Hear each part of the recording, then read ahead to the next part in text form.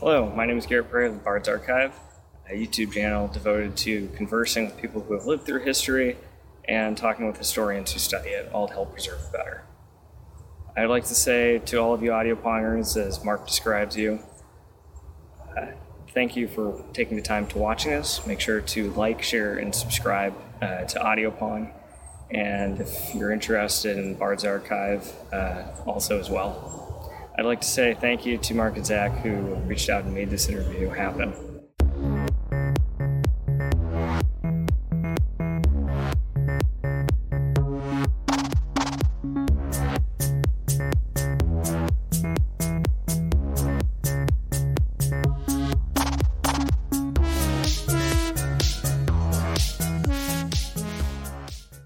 Hello and welcome back to Audio Pong. What's going on, Mark? What's up, dude? Not much, just trying to get over this sickness, but Yeah, we're all sick at this house, man. Man, it is Are you ridiculous. down with the sickness?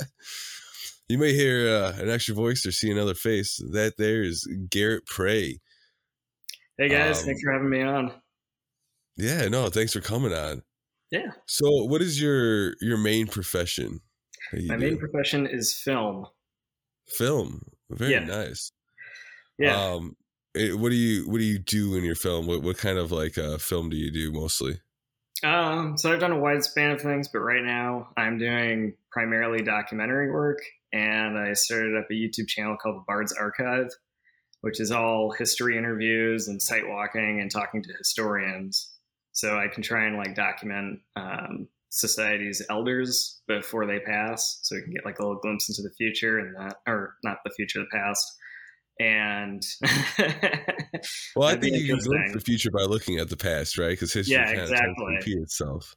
Yeah. Unfortunately, when you study history, you find that there's a lot of history repeating itself. Oh, that's what bothers me the most. Particularly up at night. Yeah. Particularly negative history too, not necessarily positive stuff. Yeah. So unfortunately, history is filled with a lot of dark shit in it. So hopefully one day we can learn enough from our past to not keep continuing it. Are you finding, I actually love the idea. We've actually talked about this before, about interviewing old people or even going to an old timers community, as I call it, and just talking with the people there to hear their stories. Even if it was bullshit, it might still be interesting. But do you find, are you running into that? A lot of dark stories, a lot of dark past with the people you interview? I haven't quite gotten there yet where I've talked to somebody who's got a bad story or something really dark that's happened to them specifically. With the archive, with my documentaries, I've talked about some really unpleasant stuff with people. For a couple of years, I'm doing a documentary on parapsychology. And I've talked to a number of veterans. One who was a teacher of mine, his name was Doug Anderson. And he was a Vietnam Army medic on the battlefield. So he told some pretty colorful stories when I interviewed him. I'm sure he's got stories, yeah. Oh, yeah. So, and then afterwards, he went to New York, used the GI Bill to go to school. And that was really the beginning of his problems. And so he spent a good chunk of his life pretty much getting drunk or high every day.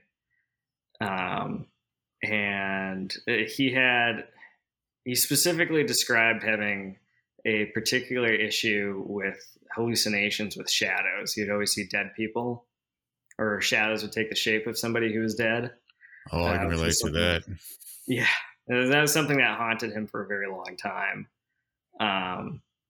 And it was something, I don't know if some of these people are still alive, but he was talking about also some of the Viet Cong when I had class with him. And these people literally would get so drunk, and they were such alcoholics to the point of which they could stand up straight. But when they would get back on their motorcycle or their bike that they drove to the VA event with, they'd be going back, almost falling over the whole time driving home.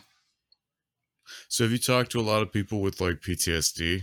Because I know also before you answer that, I just want to make sure it's the Bard's Archive and it's on YouTube, correct? Yes. Yep. I know, but I just want to make sure anybody listening or watching can check you out over there. So no, thank you. Yeah. So do you feel like you've been drawn to that, or has that just been the type of people that you've been talking to, or at least with the documentaries? With the funny enough, with that documentary, it started out as something completely different.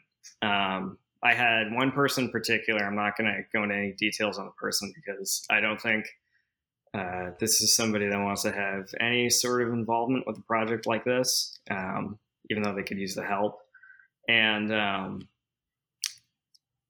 so then eventually it turned into this idea of like, well, why don't I just, talk to people and interview them on this really complicated subject and talk to them about the complexity of it. And so it grew from there, and it's still going on. I've got a number of interviews on the archive. Part of the documentary went up a couple minutes from 2 interviews, which was my video on the incident at Exeter. Both these people were not veterans. Tom Muscarello and George Dufour. They were just talking about the incident at Exeter. But you mean incident where Exeter is the town? Yeah. So the incident was September 3rd in 1965, Exeter, New Hampshire. There was a guy going home. He was 18. His name was Norman Mascarello, and he was hitchhiking. He sold his car. He got drafted. He's going to go to Vietnam. And funny enough, he was also a Navy medic. And he was coming home from Amesbury, Massachusetts, visiting a girlfriend, and he saw something rise up from the trees. I described it as a big spherical red light. It scared the hell out of him. And at first he tried to get into a farmhouse, and he was knocking on the door. And so it's the middle of the night. You're going to wake somebody up, and then they have to get over to the door. So when nobody answered, he ran over and hid behind this rock wall. And a cop who was on duty at the time, Dave Hunt, he was driving by back towards town and saw Norman, and whatever the object is that he saw was gone at that point. Dave got out, went up to Norman, said, "Hey, why are you scared?" Norman was hysterical. He took Norman back to the police station in the center of town, which is now the town hall, where the festival every year for the incident occurs. Oh, there's a whole festival around it. Yeah, the New Hampshire UFO Fest, or the Exeter UFO. No, it's not that. It's the Exeter UFO Fest now. Oh, no shit. Yeah, and funny enough, Tom Mascarello still lives there to this day, and George, and so he drove back, and then they only had 2 officers per shift at the time. So Gene Bertrand, the second officer on duty, answered a panic call on Route 1 from some old woman who saw what she described as the same thing as Norman, and it scared the hell out of her. And after he answered that call and came back to the station, and he was hearing Norman's story, which was similar to this old woman's story, he said to Dave, "Hey, maybe let's take Norman and go back." And then they went back, and they described something rose up from the trees. They thought it was going to crash, and then it flew off. Even though the myth is it flew up, Gene shot at it, which never happened. On instinct, he grabbed his gun, and when he grabbed it, realized, oh, wait a minute, there's nothing I can do against this. This is massive. That's kind of hilarious. Yeah, it's like what is the thought process there? Like, well, it's not human, and I mean, really, you know what I mean? Like, I'll just shoot it. Screw it. Maybe nothing will happen, but I'll just shoot at it. Screw it. Shoot that thing. You're gonna be pretty scared. Yeah. So Gene and Dave, it was actually kind of funny because I thought they would have been completely freaked out with the report. They went back, gave the report. As far as I know, I think they only talked to the police about it. And it got out, and September 9th is when the paper was ran. And then afterwards, it blew up at that point. And this was 4 years after the Betty and Barney Hill incident. Okay, yeah, because you did mention this was like around the time of the Vietnam War, right? Yeah. So this is going back quite a bit. Yeah, Pease Little Exeter's not safe. Well, I don't know if it's little, but I guess it's not safe itself. Nowadays, it's the size of a small city. But what after the report? What did they think it was? Like, did they think it was like enemy, like forces, maybe, or did they think it was like what was like the investigation process like for that? There wasn't really much of an investigation process. The reason why the incident was so big was because like every major news outlet got hold of it and it was showing up at Exeter. Other than that, Gene and Dave were both very credible cops. They were formerly in the Air Force, so they knew a lot about aviation.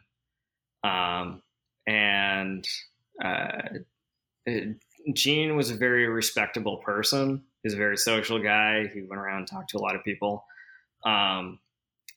Dave, he was not a troublemaker, but he was a little more reserved and kept to himself. So that has fueled a lot of the credibility to both of them. They weren't bad cops. They never got in any trouble. But it was really how it got out to the media and how it blew up. A lot of people have investigated it, which is part of the reason why it's such a legendary case now in ufology. So there was a lot also surrounding it. I've not seen any officialized papers or reports for it, but there's a number of people that swear by it, that there are documentation that at Pease Air Force Base, which was a few miles up the road in the Greenland, Portsmouth area, that there was a radar operator that picked it up, and there was a guard on post. And so this is wartime. You don't abandon your post, or otherwise you're committing treason. And he ran off, abandoned posts, scared the shit out of him, and he ran away from that.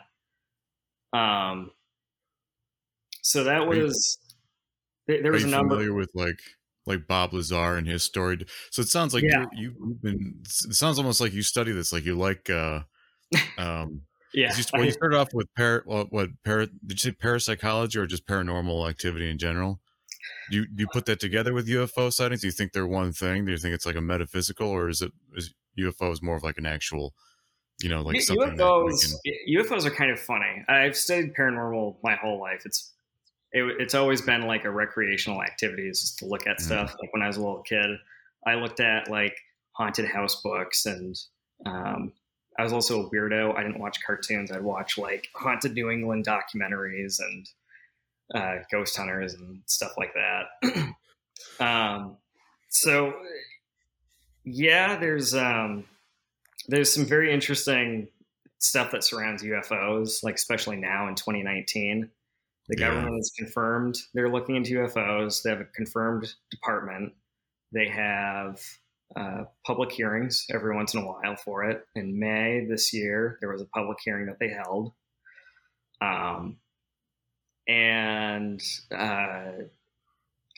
UFOs are interesting too, because there's a lot of people that tie these very weird mythos to them, these very weird beliefs. Mm-hmm.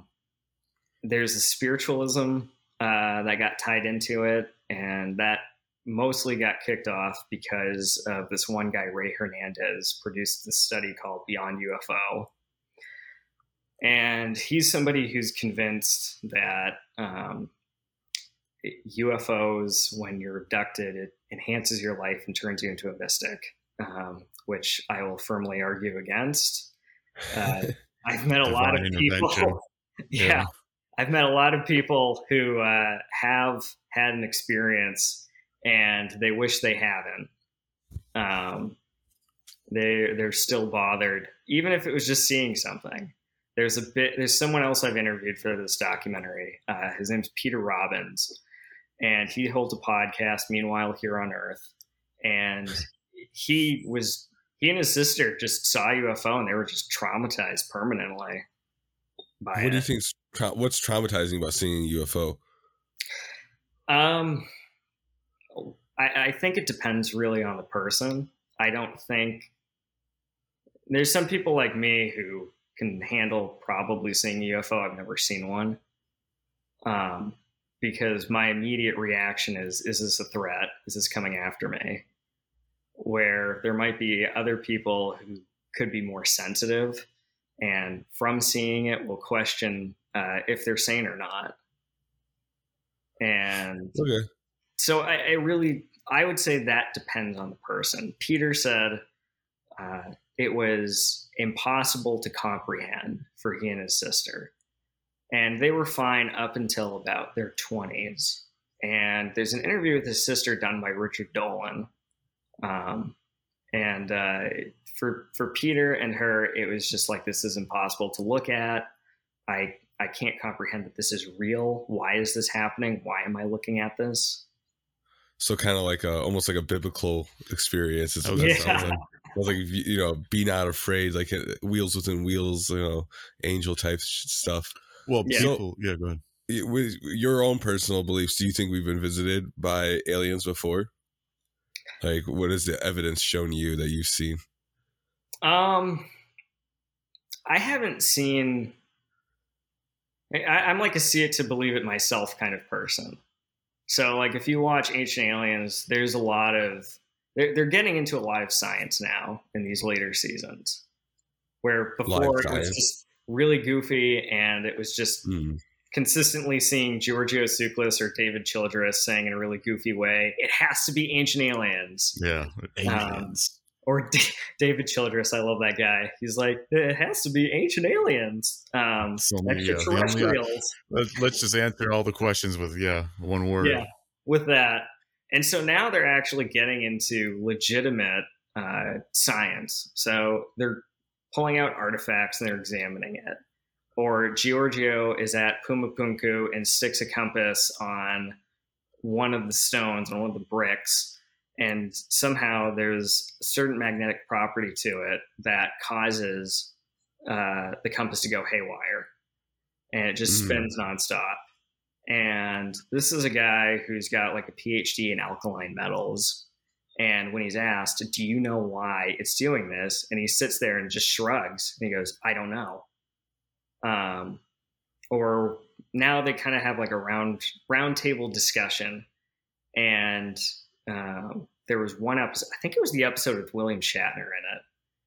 And they're all sitting and they actually start to have a little bit of an argument over a couple of things. And he and Travis were going at it. And then he kind of ends that bit of the conversation with saying, like, it doesn't matter, you know, really if aliens made it or not. It's lost engineering. It's lost technology. And today we can't recreate this stuff. Well, I would love, it's fun. William Shatner and Dan Aykroyd, maybe they're too old now, but they should have done like a podcast on UFOs and aliens, because those two guys, they love that stuff. Great. You know what I mean? And on their interview, that's all they want to talk about is crystal skulls and ancient aliens and stuff like that. Yeah. You know? Yeah. But to answer your question quickly, Zach, I haven't seen evidence that says we've been visited or evidence that convinces me that we've been visited. Okay. There's weird shit out there. There's a lot of weird stuff. There was one episode, I would actually have to even look into the science to be personally convinced this is true, but there was one episode where they pulled out a piece of metal in a museum, and there were certain bits to it that they say, this only happens to metal if it sits for millions of years. Now, whether or not if that's true, they claim it's an archaeological mystery that no one's been able to truly understand why that piece is there and why that occurrence, that piece of metal has occurred. But there's actually a lack, from my studies, there's a sufficient lack of evidence that says we're visited. And I'm a hard evidence kind of person. Could these extraterrestrial crafts be of an extraterrestrial origin? There's a high probability right now, because technologically, according to what we're seeing and experiencing with our current means of transportation, something that is instantaneously start and stop Right. propulsion system, and something that is a round ball the size of a small room, that can go faster than our top jets. And at the same time, if our jets get close enough, it scrambles their radars. That is, by our current technological means, impossible. Yeah. So Yeah. that's a high probability. Like, what's your explanation? Yeah, exactly. Yeah. But until we pull a body out of a craft that's not human, I'm going to have to argue now in the meantime. I I'm feel open like an to that alien could just possibility. walk down the street and no one would notice. Be this really good cosplay. Like, what if an alien visited Comic-Con? Like, who would know? You know what I mean? I'd love that. Beyond that, like, why would an alien send itself? Why not send some kind of droid or a remote controlled craft? Like, why be in the craft when it's so dangerous? Well, that's what Bob Lazar talked about on Joe Rogan and in his documentary. I believe Bob Lazar. Like, I'm like you, I'm a hard evidence guy, but his story to me is convincing. Whether or not every detail, and he's also he talked about that. Like, you know, they're not alive. Like, the pilots they're androids or they're drones of some type. Like, they're synthetic beings. They're not. So they're aliens. They're aliens of aliens, if you want to think of it that way. Aliens of aliens. Yeah. Yes. Send our aliens towards that Earth planet to go. Yeah, it might be rough. You know what I mean? Yeah, exactly. Long travel, right? To like, there's nothing in our observable space that we know about that has life, right? Like, we've looked at all these different, like, within our solar system, there's nothing, and beyond that, we don't know. So the amount of time that it would take to get here, regardless of your propulsion systems, if it's like, you would have to literally bend the space-time fabric, right? You'd have to bend that in order to make it feasible for, like, a person, at least, I mean, for their lifetime to get there. And with the way that time works is that, like, my now is different from a billion light years away is now. Like, our now doesn't line up, so we can't, like, look at them and see, you know. We can't wave, you know, in real time. Yeah. I mean, as far as we know, but that could be different. I mean, they could have, like, let's just say theoretically, there's aliens on planet X. I mean, they could have figured out a means of teleportation that's instantaneous, where they can just pick a star system on the map and go, all right, we're gonna go there. Just click this button and fire this thing, and 5 minutes they're here. Yeah, right. Like, strip yourself down to just data so that you don't have to worry about the limitations of light. Like, you can travel faster than that at that point, because you're not really transferring what do you call that, matter? You're transferring data. I always used to think, I used to have this thought where, like, I was watching the movie They Live. You guys have all seen that, right? Oh, I love that movie. Like, one of the best fight scenes of all time. My favorite by far. That's my favorite. Like, that alley, that shit goes on for like 10 minutes. Dude. It is, yeah. And can you imagine being? I was thinking, like, can you imagine being the Foley artist? Like, you just punch in this bag of sand for like 10 minutes. Like, oh my god, my hands are raw, you know. But no, like in that movie, when they show how the aliens teleport between like their homeworld and Earth. I was always thinking about that too. Like, well, technically it's just data. So really what they should be doing is just creating a virtual version of themselves at a monitor, at a kiosk on another planet. Right. And they would never have to travel. So like, if you were doing, God, could you imagine being like an inner office like person and you just have to deal with yourself all day, like doing paperwork on Earth while you're on, Beta Prime or whatever. And like, and you have to deal with yourself. Like, could you work with yourself? That's kind of a weird segue, but I'm just thinking about that now. Like, if I had to work with myself, how well would it go? Like, if it was a non-competitive situation. I think I could work with myself. Maybe I get annoyed here and there, but for the most part, it'd be all right. You're gonna, so we do this, Garrett. We jump around, or at least it happens. Oh yeah, we both do this. All good. We just it's all good. Out on something like, hey, this thought goes to that thought. Let's talk about that. Yeah. So, no worries. yeah. No, I find it very interesting what you're doing, and especially especially the fact that you investigate like paranormal activity and UFOs and things like that. Because I grew up watching, or rather listening to Art Bell. And when I was a teenager in the 90s, I was very much into investigating things that I felt like, or at least I thought maybe enough science hasn't been done for it, right? So like out of body experiences, astral projection, which is basically the same thing, UFOs, ghosts. Because I used to suffer from night terrors. I've talked about that before on the show too. So when you mentioned like the army veteran who used to see like dead people in the form of a shadow, I saw that. I've even been attacked by them, like like trying to stab me and like freeze you in the middle of the night kind of shit. Like it's very weird. Or you like, wake up from a nightmare and you're still seeing it. Yeah, that's way more terrifying, right? Yeah, and no, that happened to me. It's kind of cool. Yeah.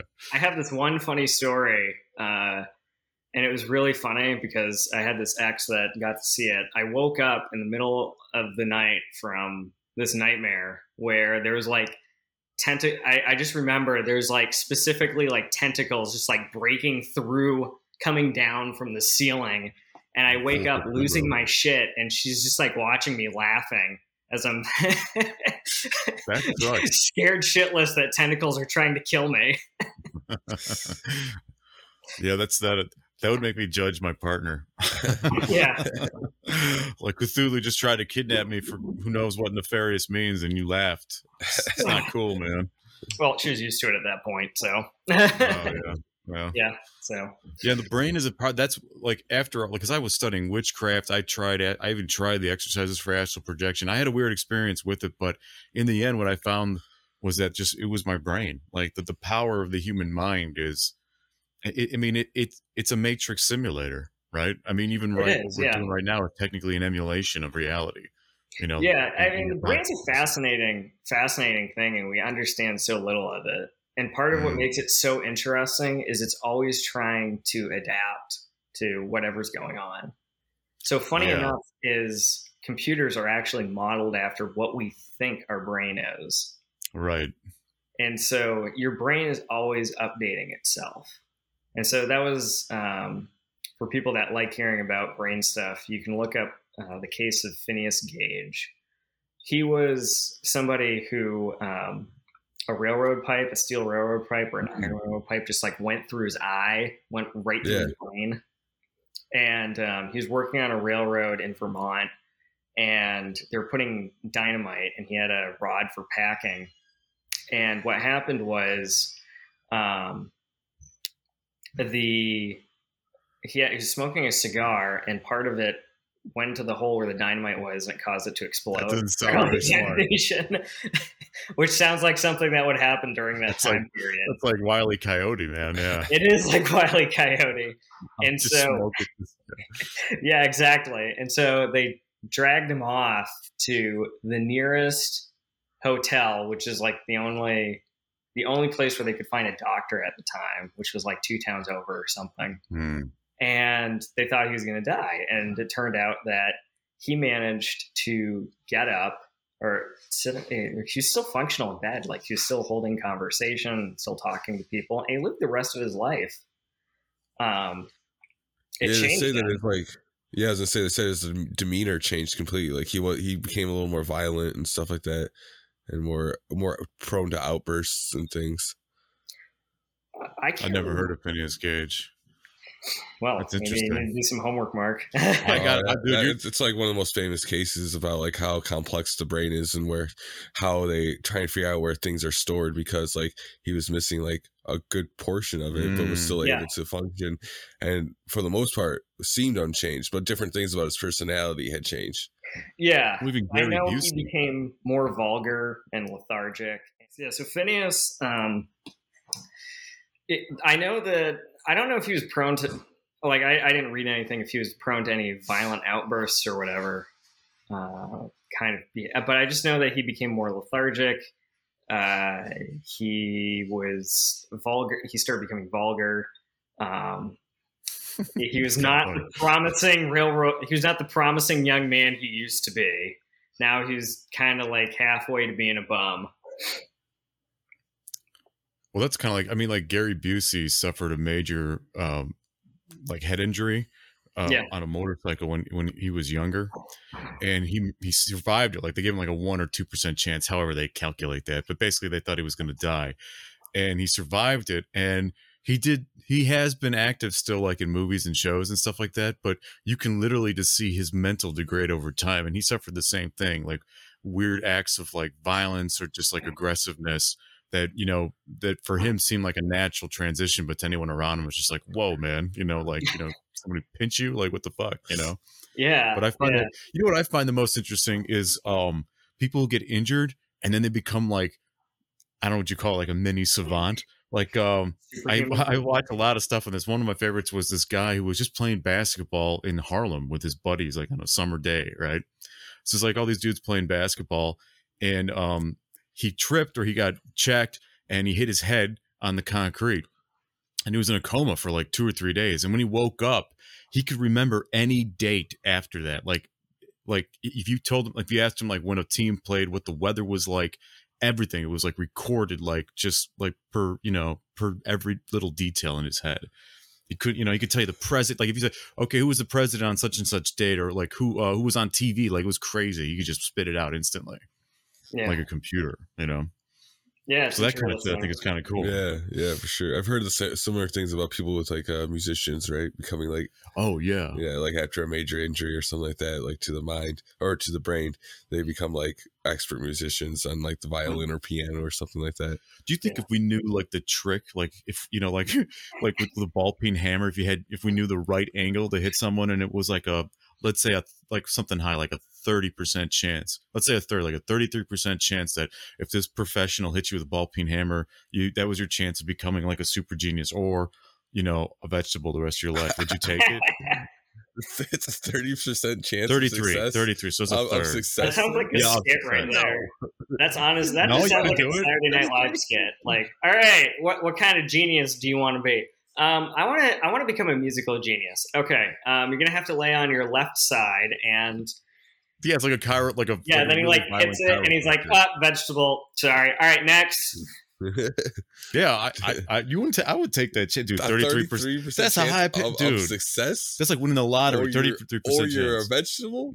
Yeah, that is not a high chance. Yeah, but let's say, okay, I'll throw you a bone. Like, say that if you are a vegetable, you're also like you're out of the game mentally. Like it's like, how does that help? I mean, so you don't know you're suffering. Yes, I mean everyone else around you suffers, but you don't know you're suffering. It sounds worse. You're not making this any better. You got to take a risk, dude. For like an 85% chance, I'd probably that would. Make that's me so think. Safe though. Well, who wouldn't take that chance? People, I still might not take it. That's enough to make me think about seriously taking it. But I still might not take that chance. Vegetable, that's like my biggest fear is being trapped in my own body. Oh, dude, yeah, for sure. There's a story of a guy, I can't remember. You're good with names. I'm terrible. This guy suffered a injury when he was like 12 or 13, right? And it was like in a pool or something, and it put him in a coma, and it like paralyzed him. And he was in that coma for like another 10 or 11 years or whatever it was. And then he woke up. And they think until his case, think about it, this is like in modern times, because this guy's alive. He wrote a book after he came out of it and everything, told his story. And it's something like The Sleeping Boy or something like that. But he was awake. He was conscious in his body that whole time, and just recording all the terrible thoughts and things, and watching his family, like basically like parts of his family just give up on him because they think he's dead. And the doctors and nurses and experts are all telling him, his family and friends, that look, anyone in his condition, they're not there, they're gone. Like it's just the body operating, but the mind is gone. But they never really knew that. And then because of his case, his scenario, now they have a new look on it. But can you imagine all the people that have suffered by being trapped and then dying in their own body? And God knows what happened, because weird shit happened to him too. He was abused sexually, even though it's just weird, like all these terrible things. He had bad nurses, people don't care, that they poked him or played with his body in weird ways, like all this stuff. Like it's an amazing story, you know what I mean? Like that is like by far, I don't know what's funny, but because I've experienced it. I've been in a coma twice in my life. One from an injury, which was like a 12 and a half, 13 hour coma. And the other one was when I had back pain. The only time in my life I had like severe back pain. This doctor gave me just like trial samples of like this sleep aid. And I'd never taken a sleeping aid in my life. And he kept me awake for 6.5 hours straight in my mind, but my body was asleep. I couldn't move. I literally could not move. I was frozen for 6.5 hours, and my body was watching the clock, counting the minutes, losing my mind. So I can't imagine, over a decade of being trapped in this dead body that used to be you. And then waking up and living a life, like a rich life, like writing a book, becoming, famous. Like that's crazy. So you wouldn't do that for 33% chance? No. Damn. All right. That's way too low. All right. I'm not being trapped in my body. Okay. There's not enough wealth in the world. Man. Oh, man, a superpower. But anyway. Weird but interesting thought. So I guess we're similar then in the sense that we seem like very kind of like logically grounded people, but we're really interested in paranormal or like unknown things, like unsolved mysteries. There used to be a show called Unsolved Mysteries. I used to love that. It came back for a little while. Whoever the guy who played, it's Zach something. He played Spock in the new Star Trek movies. Okay. Oh, that guy. I know what you're talking about. He did the show. That's interesting. Yeah, he brought it back. Huh. There's some interesting. He definitely did a good job with it, or whoever was involved with it did a good job with that show. So yeah, it was fascinating. He did He did one specifically on the dead when he was talking about the Mel meter, and he did some pretty crazy stuff on that show. Like he went to this, like I can't remember what the technical term for it is, but he went to like this place where people donate their bodies or their body parts when they die. Mm. But like everything is wrapped up and you can tell what shape it is. Like you can see like, oh, that's the shape of a head. That's the shape of a hand, even though it's in like plastic wrap. It was really intense. Like Walmart Halloween wrapping on body parts. Yeah. It's all like white sheets, but you can see the outline clearly. Yeah. He did a few other things. He did one on, I think it was one on time travel where he did investigating. He went all the way up to Champlain and talked to the woman who took the Champ photo. And he was the Champ photo. So in Vermont, there's Lake Champlain. I don't recommend going to it because it's filled with various forms of flesh-eating bacteria. Oh man. Yeah. Some of it's like straight out of a horror movie too. Like you'll get it and there's no swelling or bleeding. Your flesh just starts to dissolve. Ooh. I don't know how fast it dissolves your flesh, but it's like, holy shit. And, which freaked me out. Like the time I found that out, like when I was driving up there to go do audio for a horror movie called Water Horse. And so I'm like holding all of this like audio equipment on a dock at one point, and I'm like, I pray to God that they don't ask me to jump in the water at any point or get too close.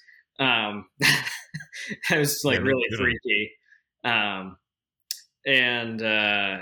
So yeah, it was like, it looks kind of like the Loch Ness Monster, that picture.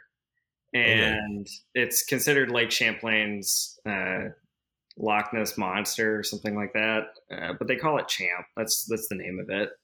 Like if you type in 1970s, or I think it's like 1974 Champ photo, it'll pop up. I think 1974 was when it was taken. But there's a lot of quartz. There's quartz pockets underneath Lake Champlain, and so a lot of paranormal people have this. Paranormal investigators or theorists have these theories that quartz under enough pressure could potentially trigger time travel. Wow, that is far out. Yeah. Like the crystal quartz, the rock. Yeah, certain kinds of quartz crystals. I don't remember what type of quartz crystal it is.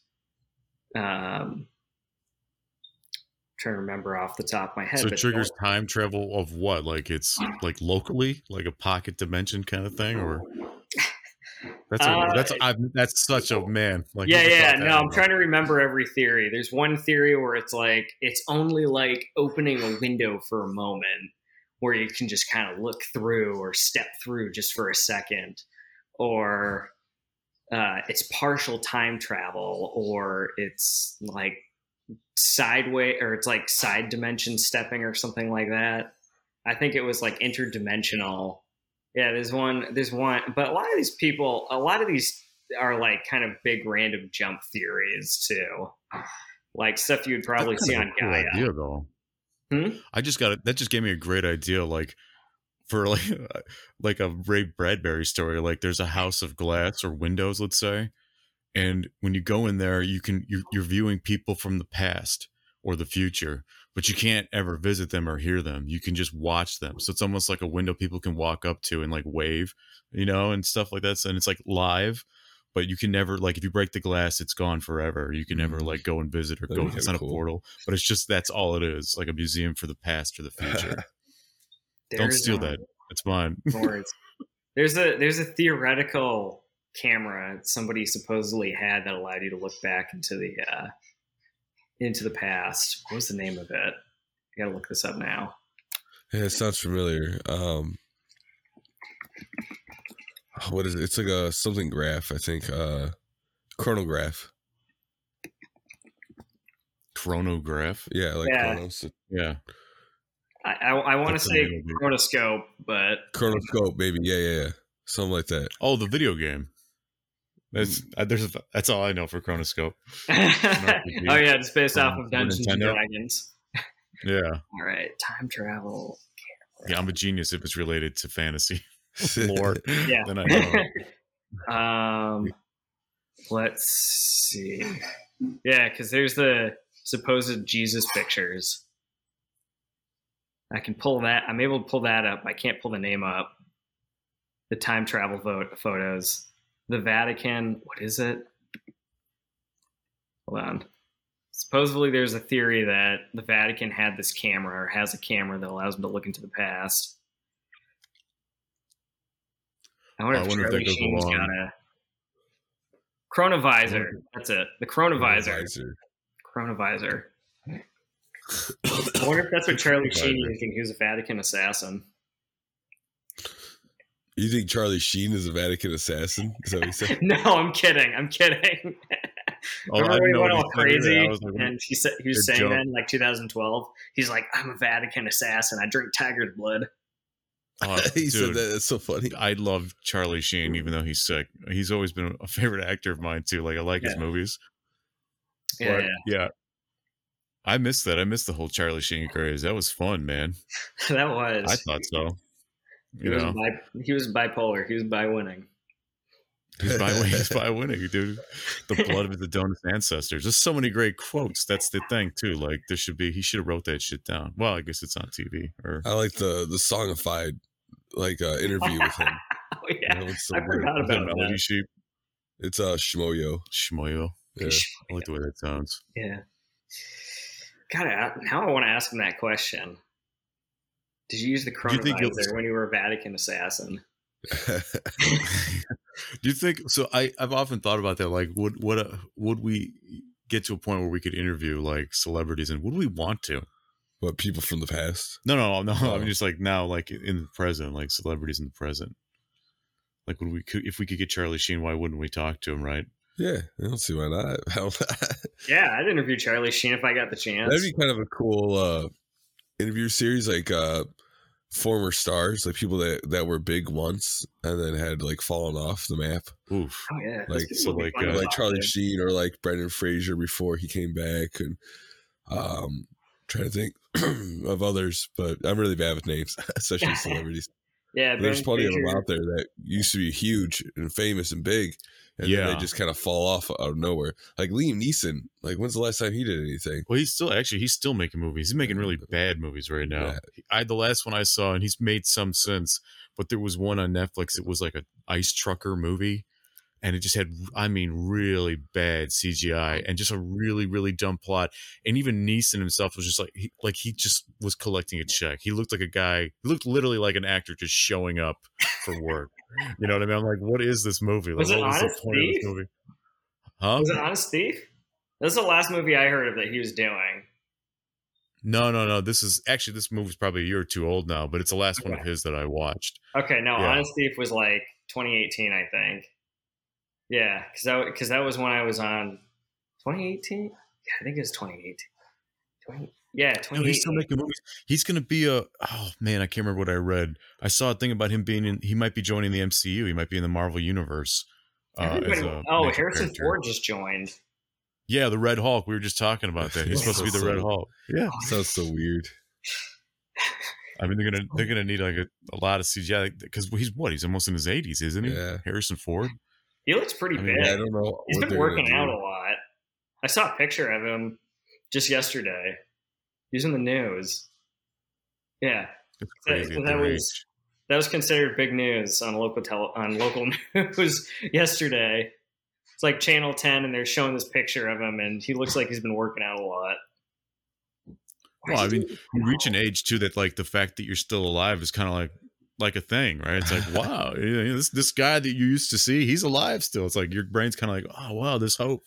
Yeah, right. It's like Queen Elizabeth. Who, I don't know. She was like 90 plus, right? She's like 96, crazy. 97. Was she's really old. Mm-hmm. Really old. That's all right. I want to make it to 100. I thought you said you want to be like 120 or something. I don't know. I want to get to 112, but if I can, but I know I'm gonna make it to 100. I want to go for 150. 150. I just want to see. I just want to see how long I can go. Doesn't matter if I'm 207 and life is boring. As long as I can see how far I can go. Yeah, for sure. That would as long as you have your mind though too. That's important. Like if you don't have your mind, you're not a traveler anymore. You're just a victim, right? So yeah. That matters more than the body. Like the rest of the body is just the brain. It's like you're a stationary bike, but the world travels around you. Yeah, you're like the dog in Futurama. You just stand on the same street corner. Oh, no one cares about you. Sorry, man. This is the saddest episode they got. Yeah, no one hits hard. I know, it's like 17 years you sat on that corner. Yeah, 17 or 112. 112. Yeah. Like, why do you? I've often thought about that. Like, I love dogs. I love all animals, but it's why are we so enamored with dogs? I mean, they're expressive. Like probably the simplest animal. Like if you think about it, like you can train a dog to literally just sit in one spot of your house all day long. Cats, not going to happen. They're going to like scratch things and run outside and go hunt shit, and then parrots, they're in cages. You have to be around them, or otherwise they're going to rip their feathers out. Other animals require so much. Dogs don't, and they're happy with it. They're just like happy with anything. Well, they're also they have eyebrows, right? So they're more expressive. Well, because eyebrows are the hands of the face. That's how you communicate. If you don't have like it's like I learned that in animation, right? It's like it's really hard to show expression and emotion without an eyebrows, without those muscles in your face to make a surprise to look, to make any kind of like inquiry in your face. Yeah, that's one of the biggest things in acting is your face. You have to use your face for so much to convey so much emotion. Especially like all the really good actors too, because they know.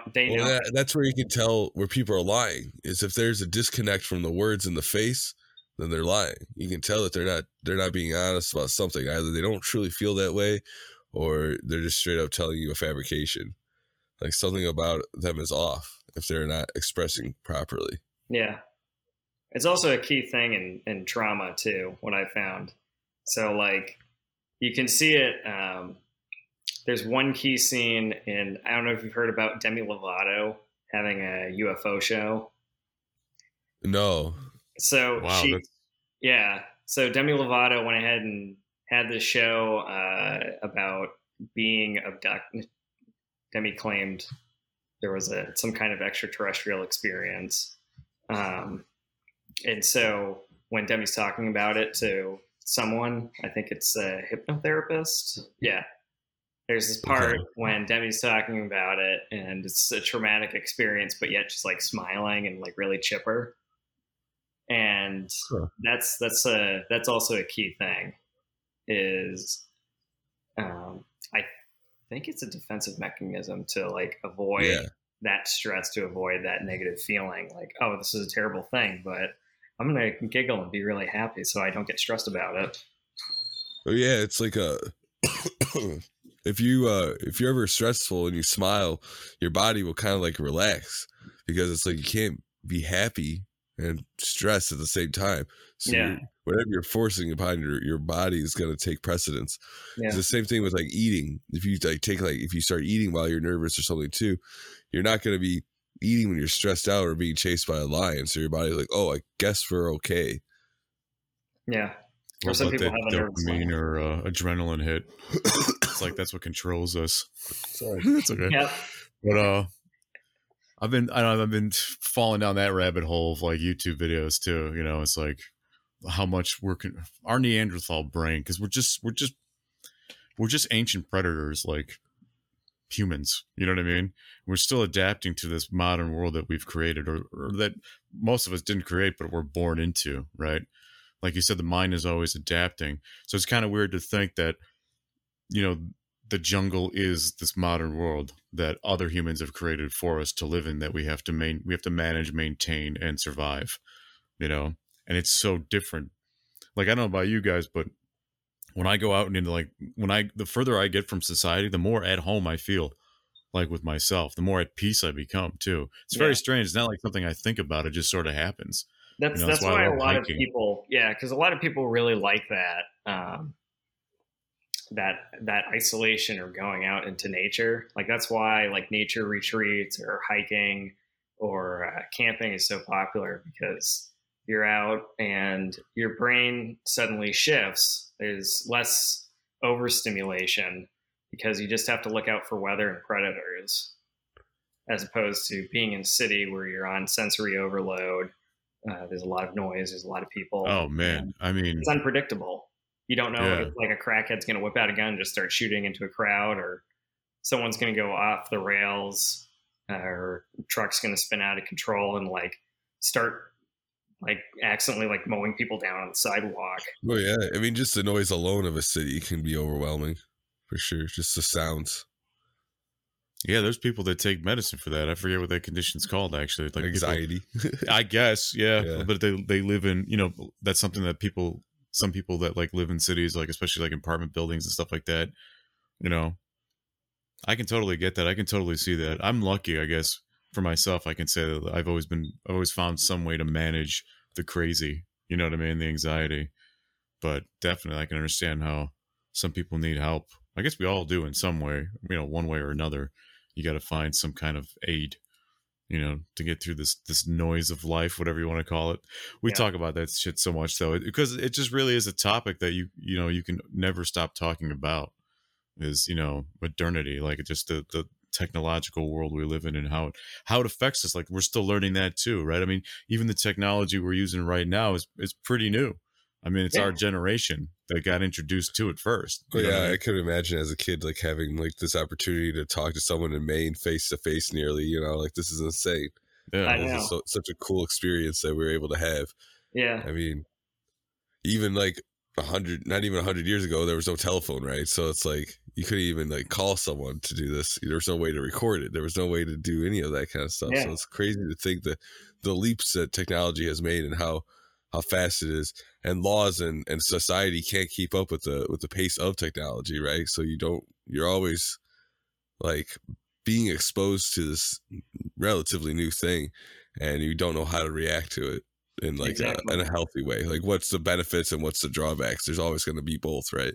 Yeah. I mean, it's an interesting thing to talk about. I used to teach film at one point, and I mean, film. The earliest movies ever made were made in 1894. I mean, if you really think about it under the scope of how long humans have been here and how long human society's been around, that's like nothing. It's 100. We're almost at 120. We're at like 118 years right now, just about. And for film, or 132, 128 years, 118 or 128 years. I can't remember math. Yeah, 128 years. So that is such a new technology, and it started out with you have celluloid film and you get maybe 30 seconds out of it. Maybe you might get a 30-second clip.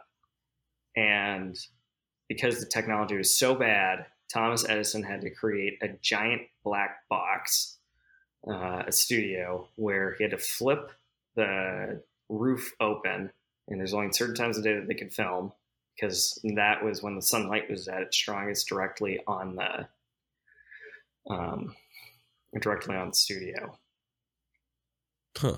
And That's now, really cool. yeah, now we're getting into cameras that can capture at nighttime light, like the human eye can adjust to night, and that's like starting to go to your phone.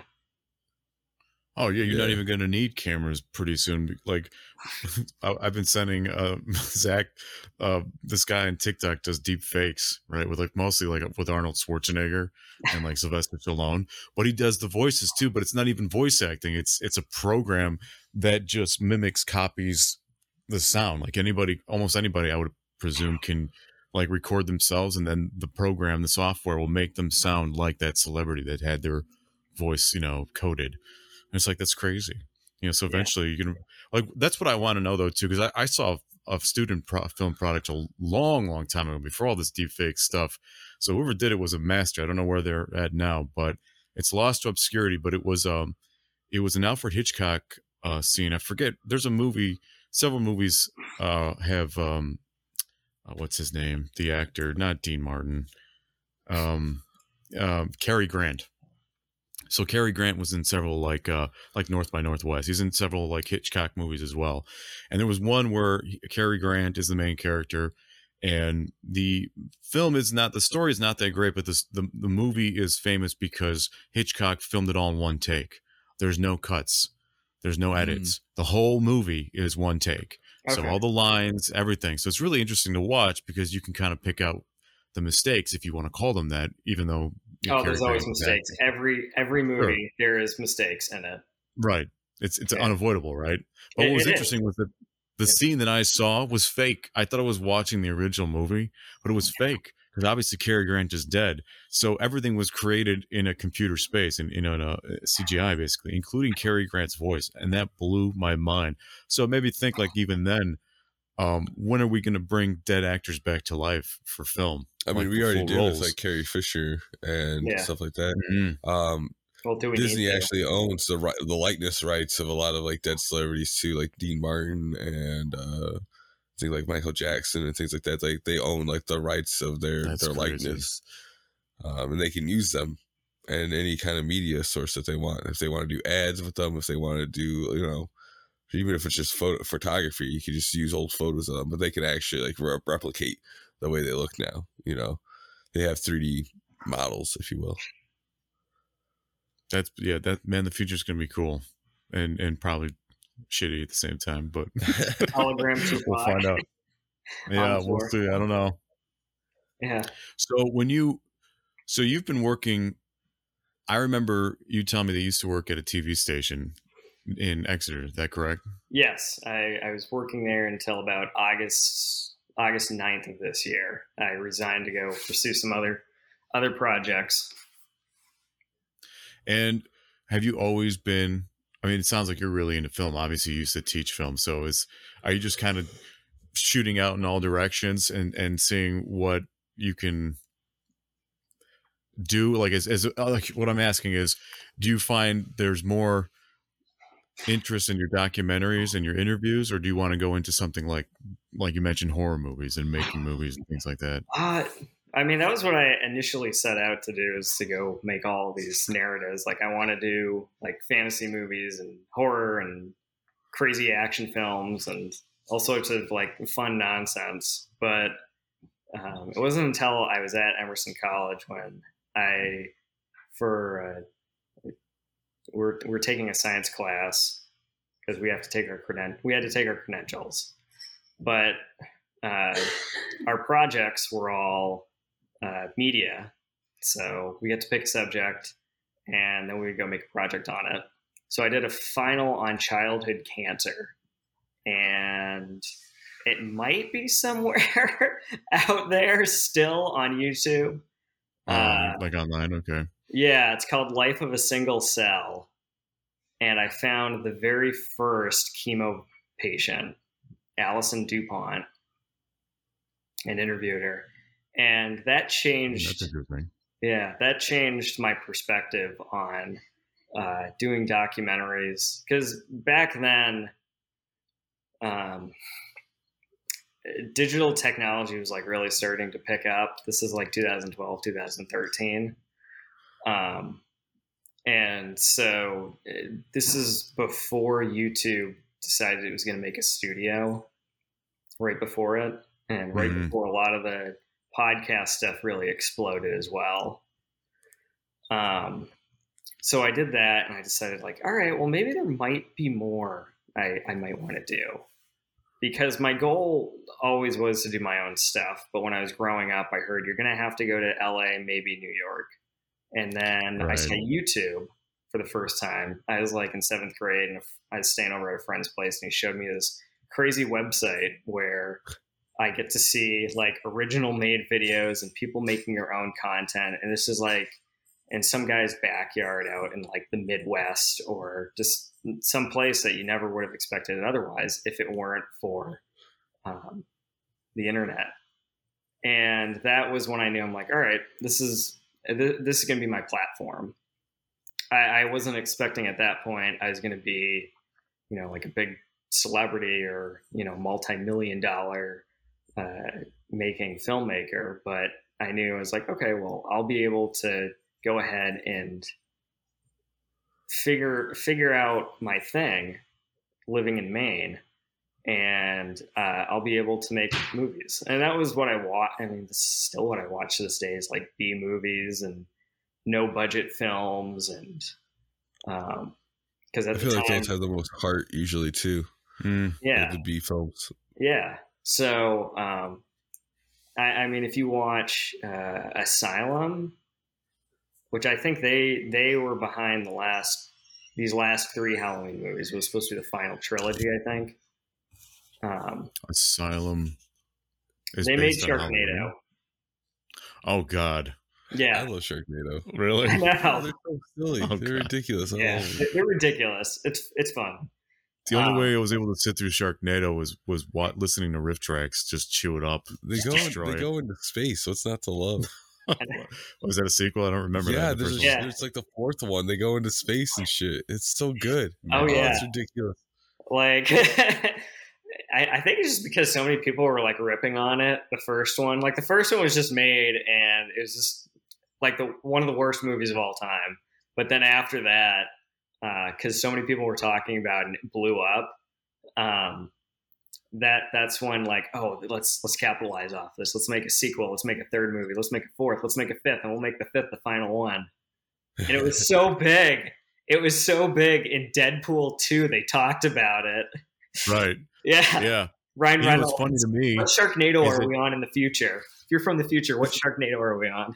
Yeah. And it's basically what? It's basically a Bollywood movie made in the West. That's how I feel. Yeah. That's how I feel. Yeah, Sharknado. It's someone just like, you know what? We should just do our version of, you know, over the top action, action, sliding horses and flying trucks and shit. Sliding horses, yeah, and that stuff's really cool. I mean, it has its own place. It's like, it's fun just to flip on something stupid like that, you know, when it is true. Yeah. So you can forget for 2 hours about Russia invading the Ukraine and threatening us with nuclear weapons. We were talking about that the other day, or I brought it up. It's just like, because I missed the early days of YouTube when you could watch, there was no censorship. So you could watch like backyard wrestling and people actually getting hurt, you know, like all this kind of crazy shit.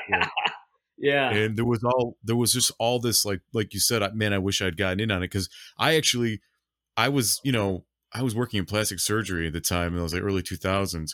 And one of my first videos on YouTube, if not my very first video, was an Oblivion video I made, right? And it was just like simple, like, you know, Windows Movie Maker, like editing. It was nothing special, but it got like a couple 100,000 views. And I didn't realize back then that's like significant, right? So now that video is like, you know, copyrighted, right? I don't think it's even like up anymore. but for whatever dumb reason, it didn't click with me that I was just mildly impressed. I just marveled at him, like, oh, that's cool. 200,000 people viewed my video. I didn't think realize like how, I could have been a Mr. Beast or a Joe Rogan, didn't realize it.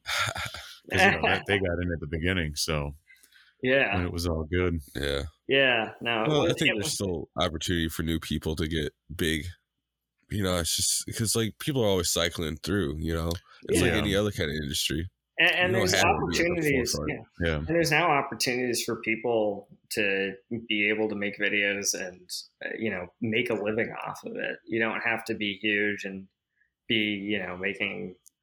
That's the goal. Independence. That's the goal. Exactly. Yeah. You can have a degree of independence now that YouTube's got a whole monetizing system where you can just if you have X number of subscribers and you're increasing, and you have X number of views and X number of hours, you can get monetized and you can actually get a paycheck off of it. Oh, those guys that make tens of millions of dollars a month on YouTube, and their content, I mean, it's just so relaxed and really kind of boring to me. When I look at like the biggest creators on YouTube and you look at their early stuff, it's like really impressive. Like they're really trying. Now it's like, obviously they got writers, they got a whole production team. You know what I mean? They're just like the face that shows up to say the script that they probably didn't even write anymore. Yeah. It's just, but it's still an income. They've got their audience, and that's it. They've got their subscribers. It's also kind of weird too to be watching like how somebody goes from like just making videos in their room. Like right now, anyone can watching this video can tell I'm probably sitting at ground level, sitting up against a bookshelf. And that's my backdrop. But they go from something like this, and then they're in a studio that's meant to look like something like this. Yeah, right. It's like what's his name from The Room? Tommy Wiseau. Yeah, I love Tommy Wiseau. So like if you ever watch the movie based on him with Disaster Artist. Man, I can't remember anything. Thank you. I love the fact that they recreated the alleys. Like the scenes in the movie are literally the places where they were filming, and they recreated it in a studio instead of just shooting it live. So like the alleys, like the rooftops, like those are real places that's the building they're in, but they're recreating it. Like that's what he spent millions of dollars. It's just great. That is hysterical. That's what I love too about RiffTrax is like, who's another great James, was it James Nguyen, or I don't know how to say his last name, like Nguyen Nguyen. He's another one. He made like some like really crazy like bad sci-fi movies. I mean, you want to talk about low budget. It's like, is it like Ed Wood kind of stuff? Yeah, it's like Ed Wood type stuff. Yeah, I think the director's name, the writer-director is James Nguyen or something like that. But man, he's like, or another one, U Ball is basically is a Ed Wood with a lot of money. And there was a mini documentary I watched him. He's a scam artist. Like he was using some loophole in the German like law system of law allowed him to get money from taxpayers through local government to fund his movies. Because people were like, I would joke, I'm like, how does who's throwing money at U Ball? Like, does he have a dying rich uncle? You know what I mean? Like, who's letting him do these crazy bad movies? Yeah. But that's what he was doing. He was making money off like a loophole in the system. So yeah, just getting grants. Yeah, so throughout the 20s through the 50s, there's a lot of weird scams like that. You mean for like movie making? Oh yeah, like movie making scams. Yeah, there's like the weird. I think Nosferatu was. I know that A Trip to the Moon is the most pirated movie of all time. Is it really? Nosferatu. They had a different name for it, but they changed the name. Yeah, and then I think they did some kind of copyright thing to. Well, originally it was going to be Dracula. Yeah, and they couldn't get the rights. Bram Stoker was still alive, and he wouldn't let them do the movie. So that's what if I recall correctly. And so they changed the name of character, so it's like Count Orlo instead of Dracula and shit like that. So, but it's the movie you're watching is essentially Dracula. Yeah, yeah. Now, that's a really interesting story too, because the original was done in German, I believe. Yep. And that version is lost. So the one that we have is like technically a recreation. Well, there's a lot of films that are just lost like that because of the fire, because the celluloid was so combustible. Yeah, and there was a fire. The MGM fire. We lost a lot of movies. Yeah, there's some. That's sad to think, man. Yeah, there's a lot. We have a lost Alfred Hitchcock movie called The Mountain Eagle. One of the biggest blockbusters ever, London After Midnight, made in 1928. This was considered Lon Chaney's masterpiece, and and that movie's lost. That the last known copy burned up in '67, and the MGM fire. It's almost like the Library of Alexander burning down. You know what I mean? It's not as bad, obviously, but it has the same sort of funeral feeling to it. You know, like you mourn the loss of that art, that history. You know, it sucks. There's a couple other movies I would have loved to have watched. There was one of the first versions of Frankenstein, like in the 30s, and there was an early Cleopatra. Because it wasn't until the 30s when people started getting censorship because of two movies, Tarzan's Mate, and you definitely see at points that girl is not wearing underwear. I'll have to go back and watch it for scientific study. Yes. For scientific study. And then there's one movie. I didn't even watch the full thing. It's so gross. It's called The Quest for Beauty. There's just it's just like the way it was filmed, it was just so gross. Like just the full nude scenes, just like dozens of people like walking around just butt naked.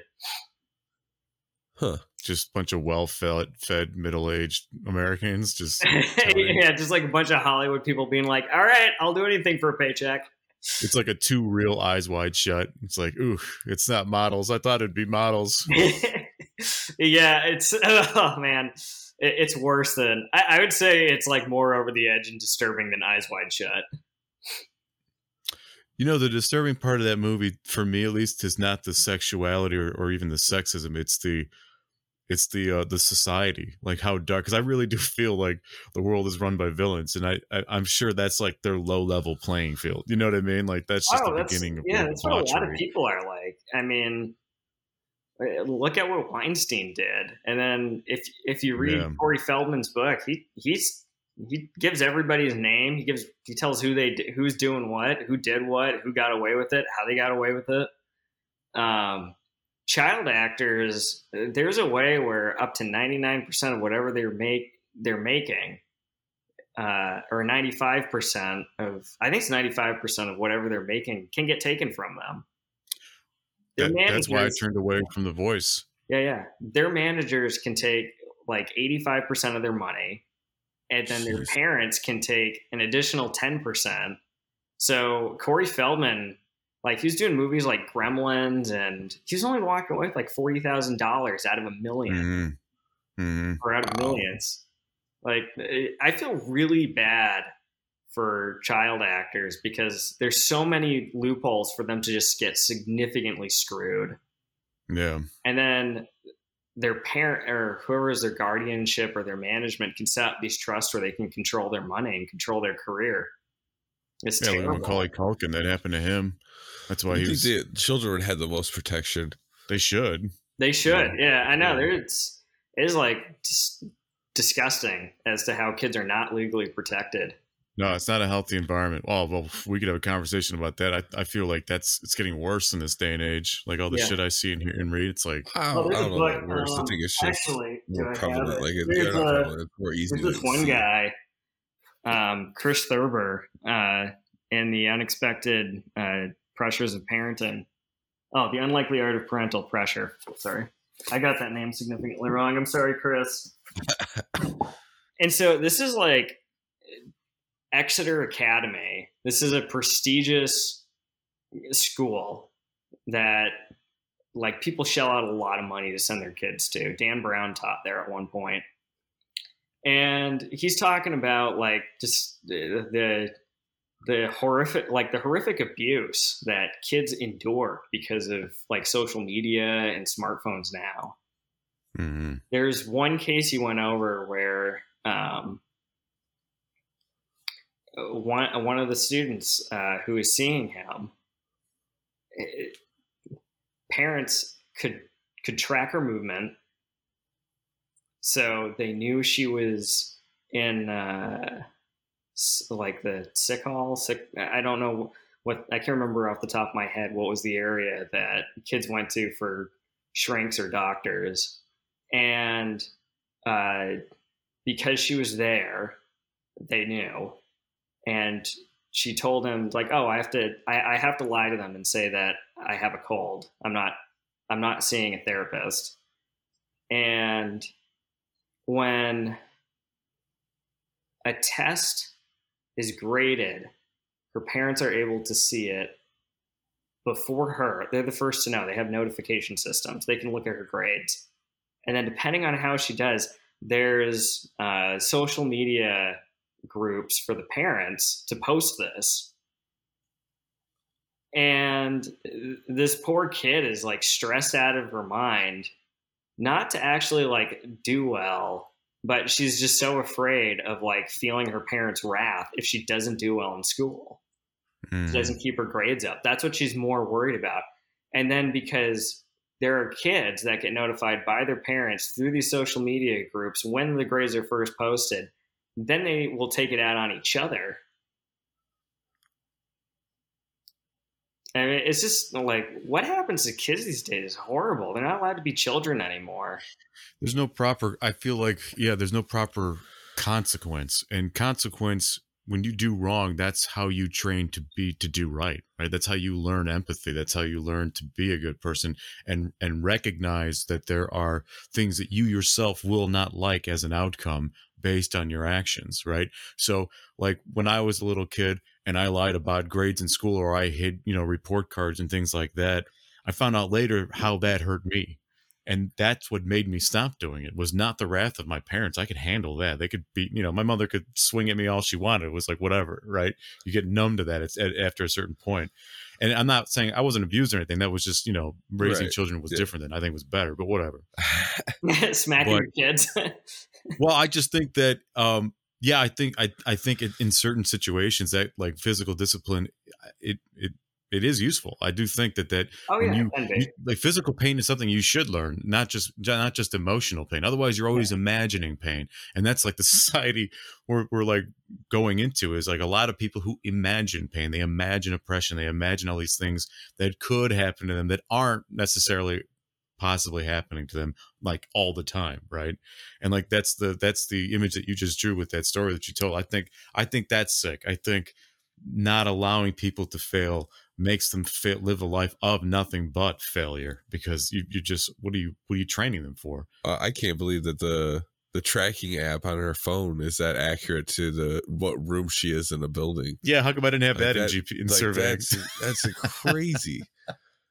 And then that's funny. Yeah, just having the notifications of the grades. I don't know.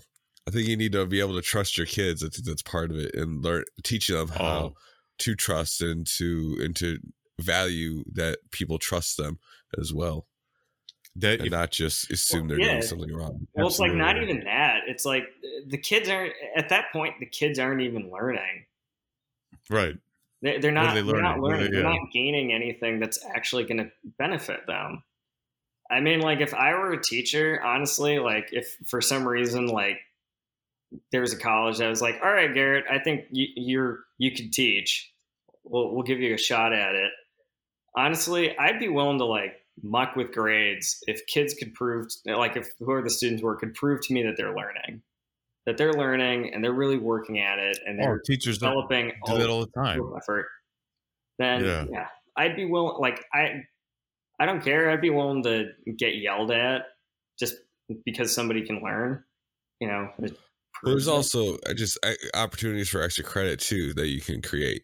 Yeah. So like I had a physics teacher that would he's like, I understand this is a very complicated subject. So like I'm going to make some very easy extra credit and you can do this once a week and you'll be fine. And even you could have the potential to have an over 100% because of the extra credit. Yeah. That's the out of a good teacher, I think, because if you disagree with the curriculum and you want children still learn and pass, because extra credit can be whatever the hell you want it to be, Yeah. right? At least that's how it used to be. So yeah, I had an earth science teacher. That's what he would do, because and a history teacher. I had a really good history teacher. We used to spend the first like part of the class, because that was the window he thought he'd be checked on, because he was checked on by the staff, right? His managers or the principal, because he wasn't always following what their curriculum was, because it was wrong. And he was a history major. Like, he had a doctorate in history, so he knew it was wrong, right? So we'd spend the first 10-15 minutes going over the book, and he basically, in a way, his way would tell us what the answers were to like the test, and then he'd give us the real lesson, and then we'd close our books and just leave them on the desk. And then he'd give us he's like, here's why the Civil War really started, like shit like that. Like, here's what Columbus really did. Like, it was awesome. Like, I feel lucky that I had him as a history teacher. This is like awesome. Grade school. It's like 5th or 6th grade. I was like 6th grade. Yeah. I had a high school math teacher. She was like a by the book teacher, but my senior year of math, she was like, all right, if you continue to be in this one class, you're going to fail. So we're going to switch you over to an independent study. And basically all I did was like go through math books and figure out what should be proposed for classes or what should be proposed to teach to kids or not. And that was like how I passed. And I also learned a lot more from it. Yeah. Like, I was like reading through like textbooks that are like, this is everyday mathematics that's going to help you with your taxes. I there's still a part of me that wants to be a teacher, but there's the immediate response from the upper echelon of management in my brain is like, they'd fire you. Nowadays, yeah, they'd probably fire you. Yeah, they just fire you. You think that's not a good idea. That's not good. Yeah. Like, I think the kids would be more than interested in learning, but at the same time, it's like, oh man, the administration. See, that's just it. Like, even as a kid, I remember when I paid attention in class is when I didn't know what the teacher was going to say. It's like a bad Hollywood movie. When I got in the class and I knew what the plot was, like they're running through the motions. Like, why would I pay attention? Like, I already felt too smart for that. Like, I had that mentality. It's like, you're just wasting my time, but you're getting paid for it and I'm not. You know what I mean? Like, what the hell are we doing here? Yeah. So I was lucky though. I think everybody hopefully has like at least one or two good teachers through their public schooling life or whatever schooling life, that they can say made a change. Yeah. Well, I think most teachers care too. Because they don't get paid enough to do that job and not care. Like, you got to have some kind of passion for it. Otherwise, you're definitely not doing it for the money. There's not much money in teaching. There's one guy. No, keep going. I was just going to say, in like rural areas and low income places, like, you're definitely not getting paid. So those are where you find the teachers that really care the most. Yeah. I mean, I know one guy who's a inner city middle school teacher, and he's like, oh, I don't really like care. I pass just about all of my kids. Just, I want to try and like make sure that they have, like a good time when they come into my class. Like, it's a good place for them. That's kind of cool too, in the sense, like, there was a teacher I had that was like that. It was kind of like a safe space, not in the modern definition of the term.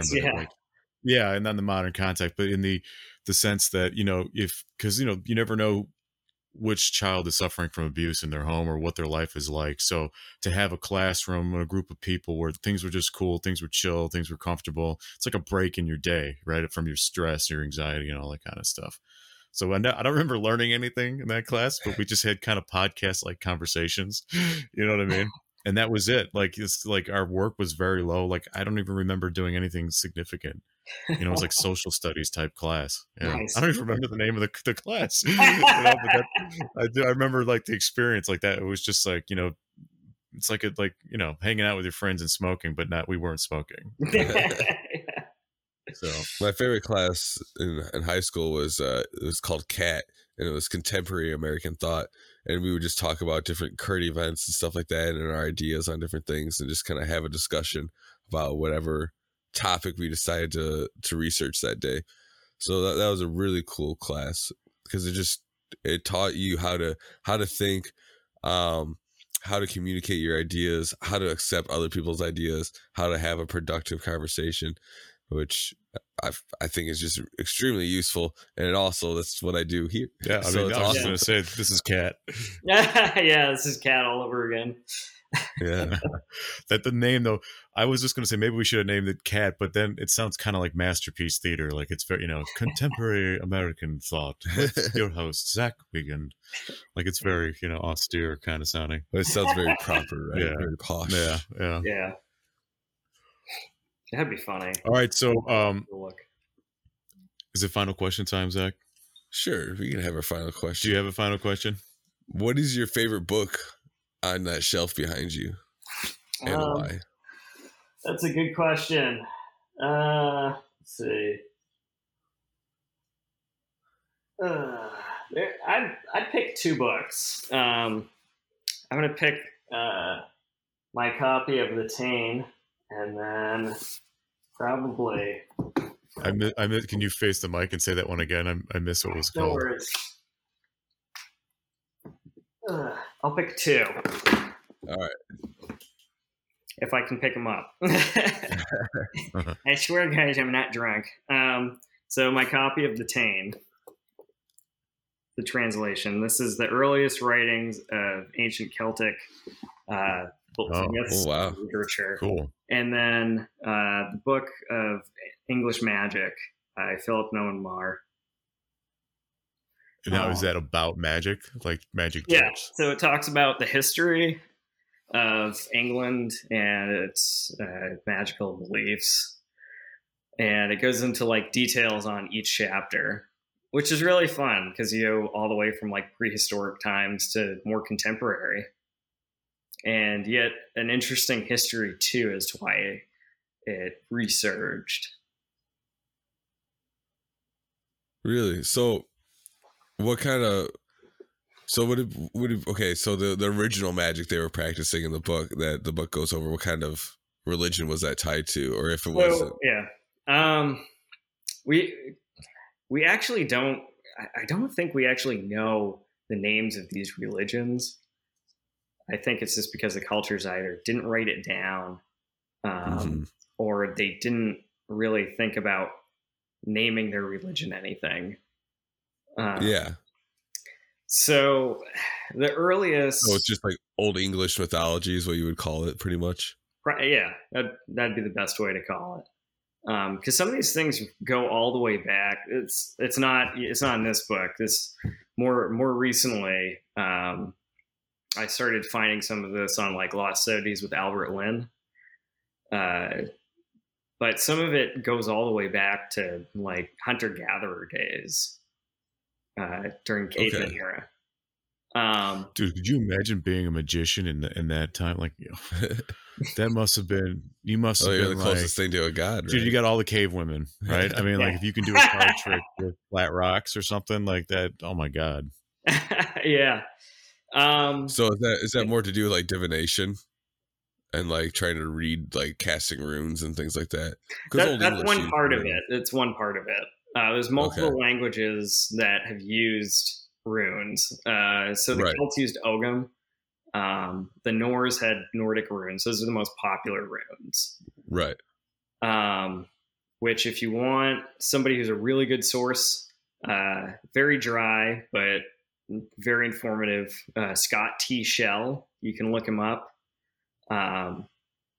Germanic Continental Heathenry, I think is the YouTube channel, is what it's called. Okay.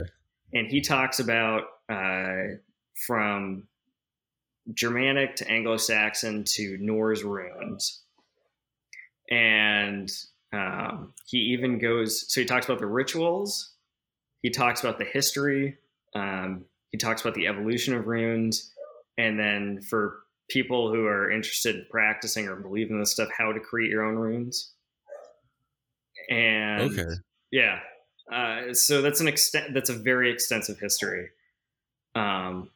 It talks about, because Ralph Bloom, he wrote the first, I think it was the very first on writing runes, and there's a lot of information he did that was very inaccurate for the time. So he's just making shit up like Tolkien style? I don't know if he was making it up. I think it was just like the archaeology of the time. Because in the 1800s, when this kind of material first came up, when people started having a serious interest in it, people were just going off of what they could find. We didn't have the archaeology like we do nowadays.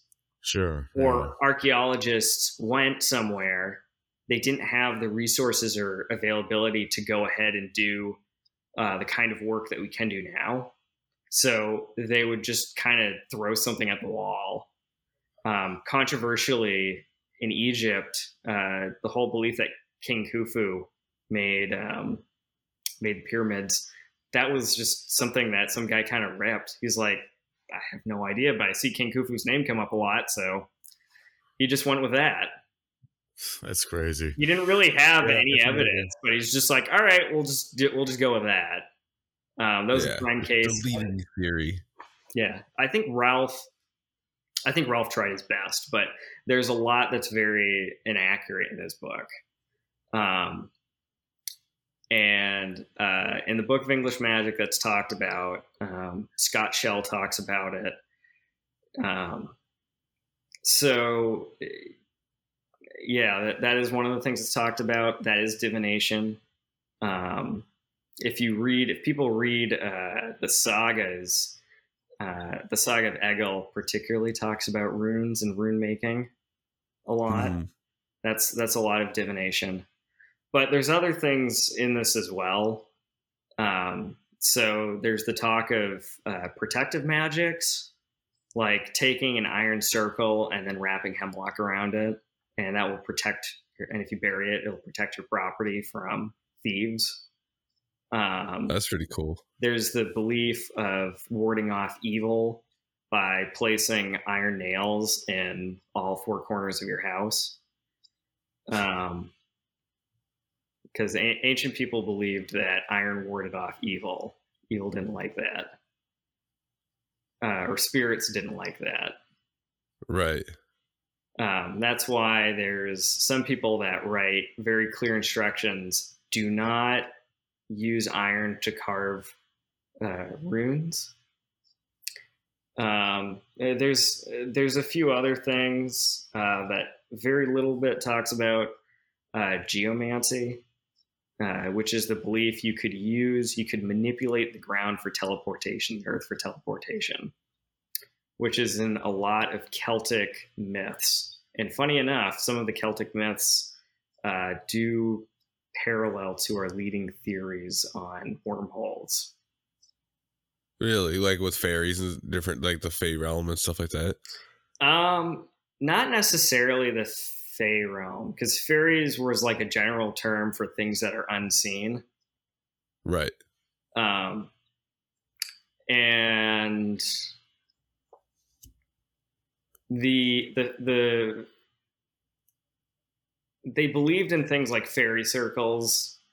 There are certain spots on the ground that things unseen from other worlds can come through. They believed certain times of the year, around what we'd call the autumn equinox and the spring equinox, those are the times of the year where somebody could potentially open up a wormhole, according to their beliefs. Oh man, that'd be weird if wormholes were like weather. Yeah. Worry about it, like a tornado or something. Yeah. The Celts believed in a lot. There's some very interesting stuff they believed in certain times of year, but they also had, like, their whole religious beliefs were based around nature and seasons.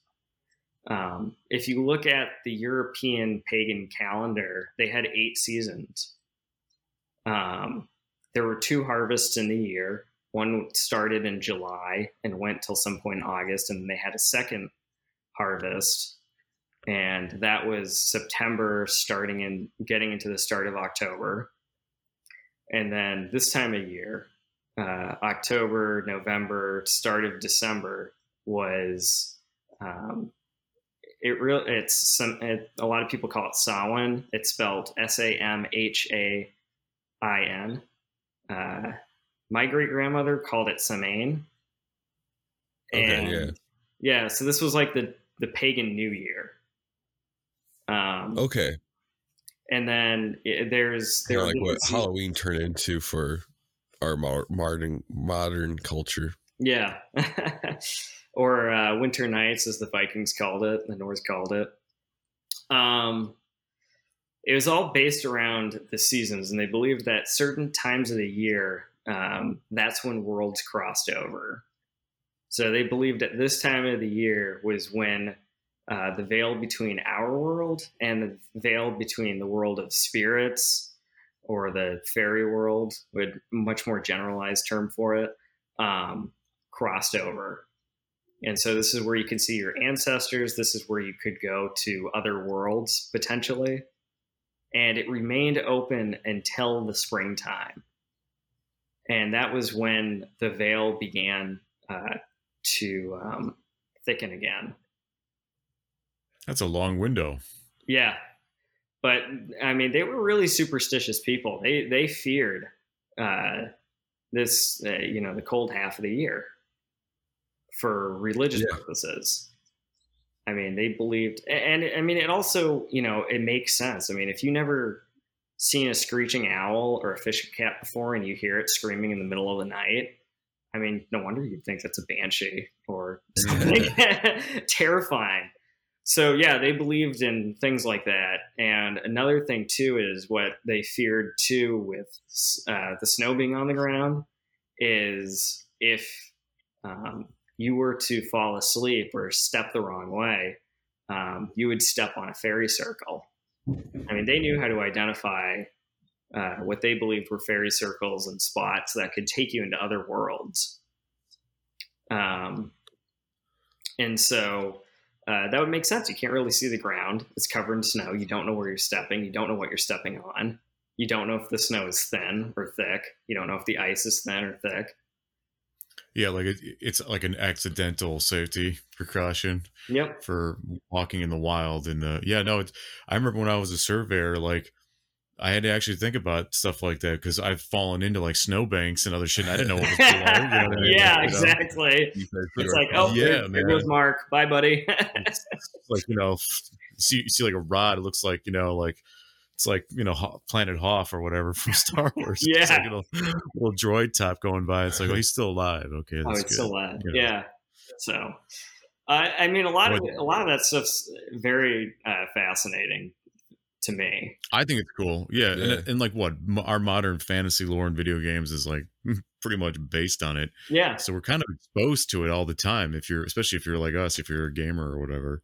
Yeah. Or even if you're into like, Marvel movies and DC movies, a lot of that that's where they borrow all their shit from pretty much. Even the superpowers that a lot of the characters have are, from ancient mythos and gods. Right? Like what is the Hulk but colon? Yeah, I mean it's a little more niceified than the actual. Yeah, no, it definitely it's made PG for sure. I mean, especially with like some mythologies, definitely. I mean, it's like Mother Goose, right? The Mother Goose books that I grew up on are not the real Mother Goose stories. If you go, read like Grimm Tales and stuff like that, you're going to see like this shit is not, this is like rated R, man. Like this shit's vile, I know. And that's what they used to read to kids. Yeah. Like, don't go to the woods, you'll get chopped up into pieces by a wolf. Yeah, or get kidnapped and eaten alive or baked alive. It's like, yeah, that would probably stop me from going out in the woods if I believed that, Yeah. But things like that used to happen. It's crazy. There's a bunch of crazy shit that used to go on. Look, even in our modern society, I've seen like policemen talk about this on certain documentaries. Like, basically, I don't remember the numbers exactly anymore, but basically, it's really low the number of violent cases that get solved, right? And those are just the ones that get reported. So really, most people are getting away with shit in our society. We don't think about that on a day-to-day basis, but that's what's really going on. Most crime people get away with. Yeah. So imagine a time when there were no phones, there were no lights, there were no cameras, there was no constant presence of law. Like it was you and your pitchfork, man. Like whatever you had. Yeah. So you had to think up shit to scare people away from you. Especially in it, the advantage too is like if you lived in a time where thieves and criminals did believe what you believed, right? So if a criminal did believe that Iron and Hemlock would, do something terrible to him, maybe he wouldn't invade your home. You know what I mean? Like a modern criminal wouldn't think that way. But like maybe it did work to the advantage for time. There must have been a time at least when everybody was on the same they page. say with like curses, the way that it works, like especially like in voodoo, it's not that voodoo is necessarily real. It's that they believe it to be real, so it takes effect. It's the same thing as like a placebo effect kind of thing. Exactly. Yeah. But I mean, another thing too, like if you use voodoo as an example, the poison that's made,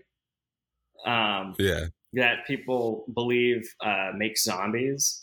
I mean, can you imagine like a time where people knew herbs and roots so well they could make something like that?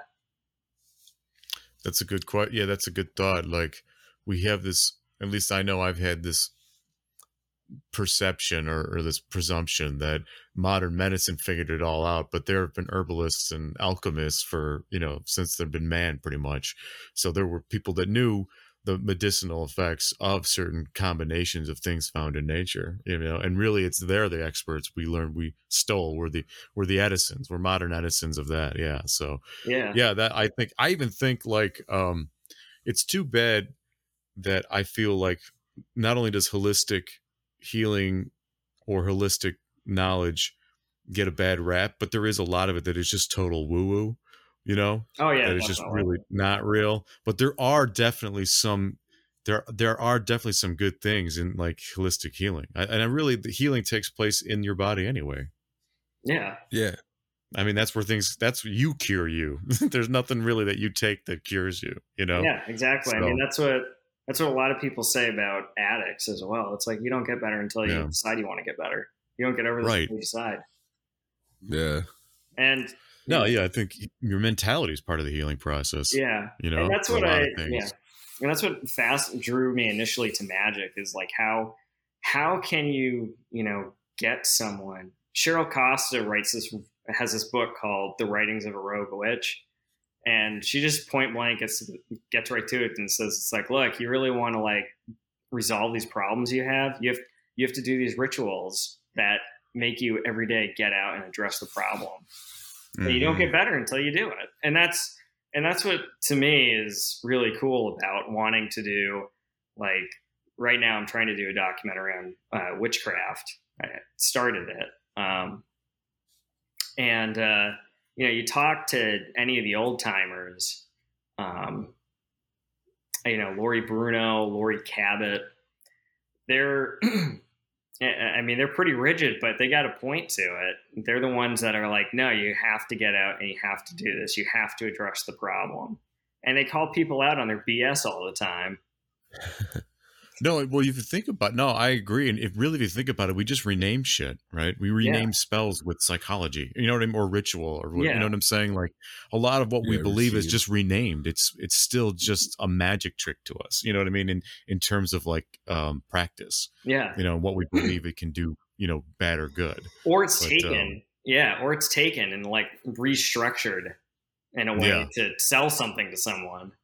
Exactly. Yeah. There's a lot of modern snake oil, I feel, that is just so well marketed to us. You know what I mean? Oh yeah. Like food, everything is just made to look like some galactic committee got together to make sure Ritz crackers are safe for your children. So put them in everything. You know what I mean? Like, sort of that. Like you just are made to trust.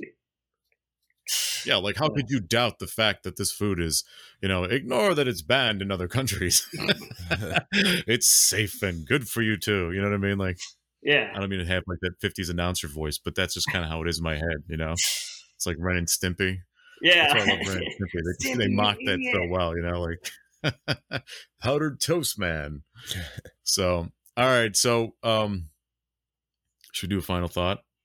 Sure. Before we close the episode. Yeah. All right. Tomorrow morning, if let's say tomorrow morning you wake up to a microphone to the world, the podium to the world, and everybody's silent and waiting to hear what you have to say, what would you say to the world? Oh man, sounds like something I'd ask at the end of Bard's Archive.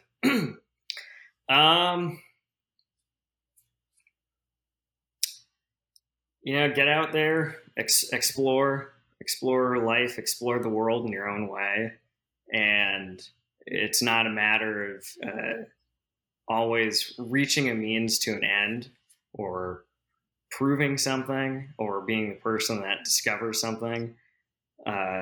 Sometimes it's just a matter of getting out there and enjoying yourself in the moment, doing what it is that you're doing.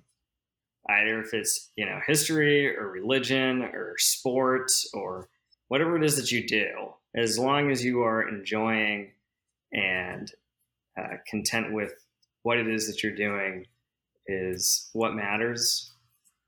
As well as don't throw your history away. Don't ignore other people's stories. Listen to each other. Love each other. Peace, not war.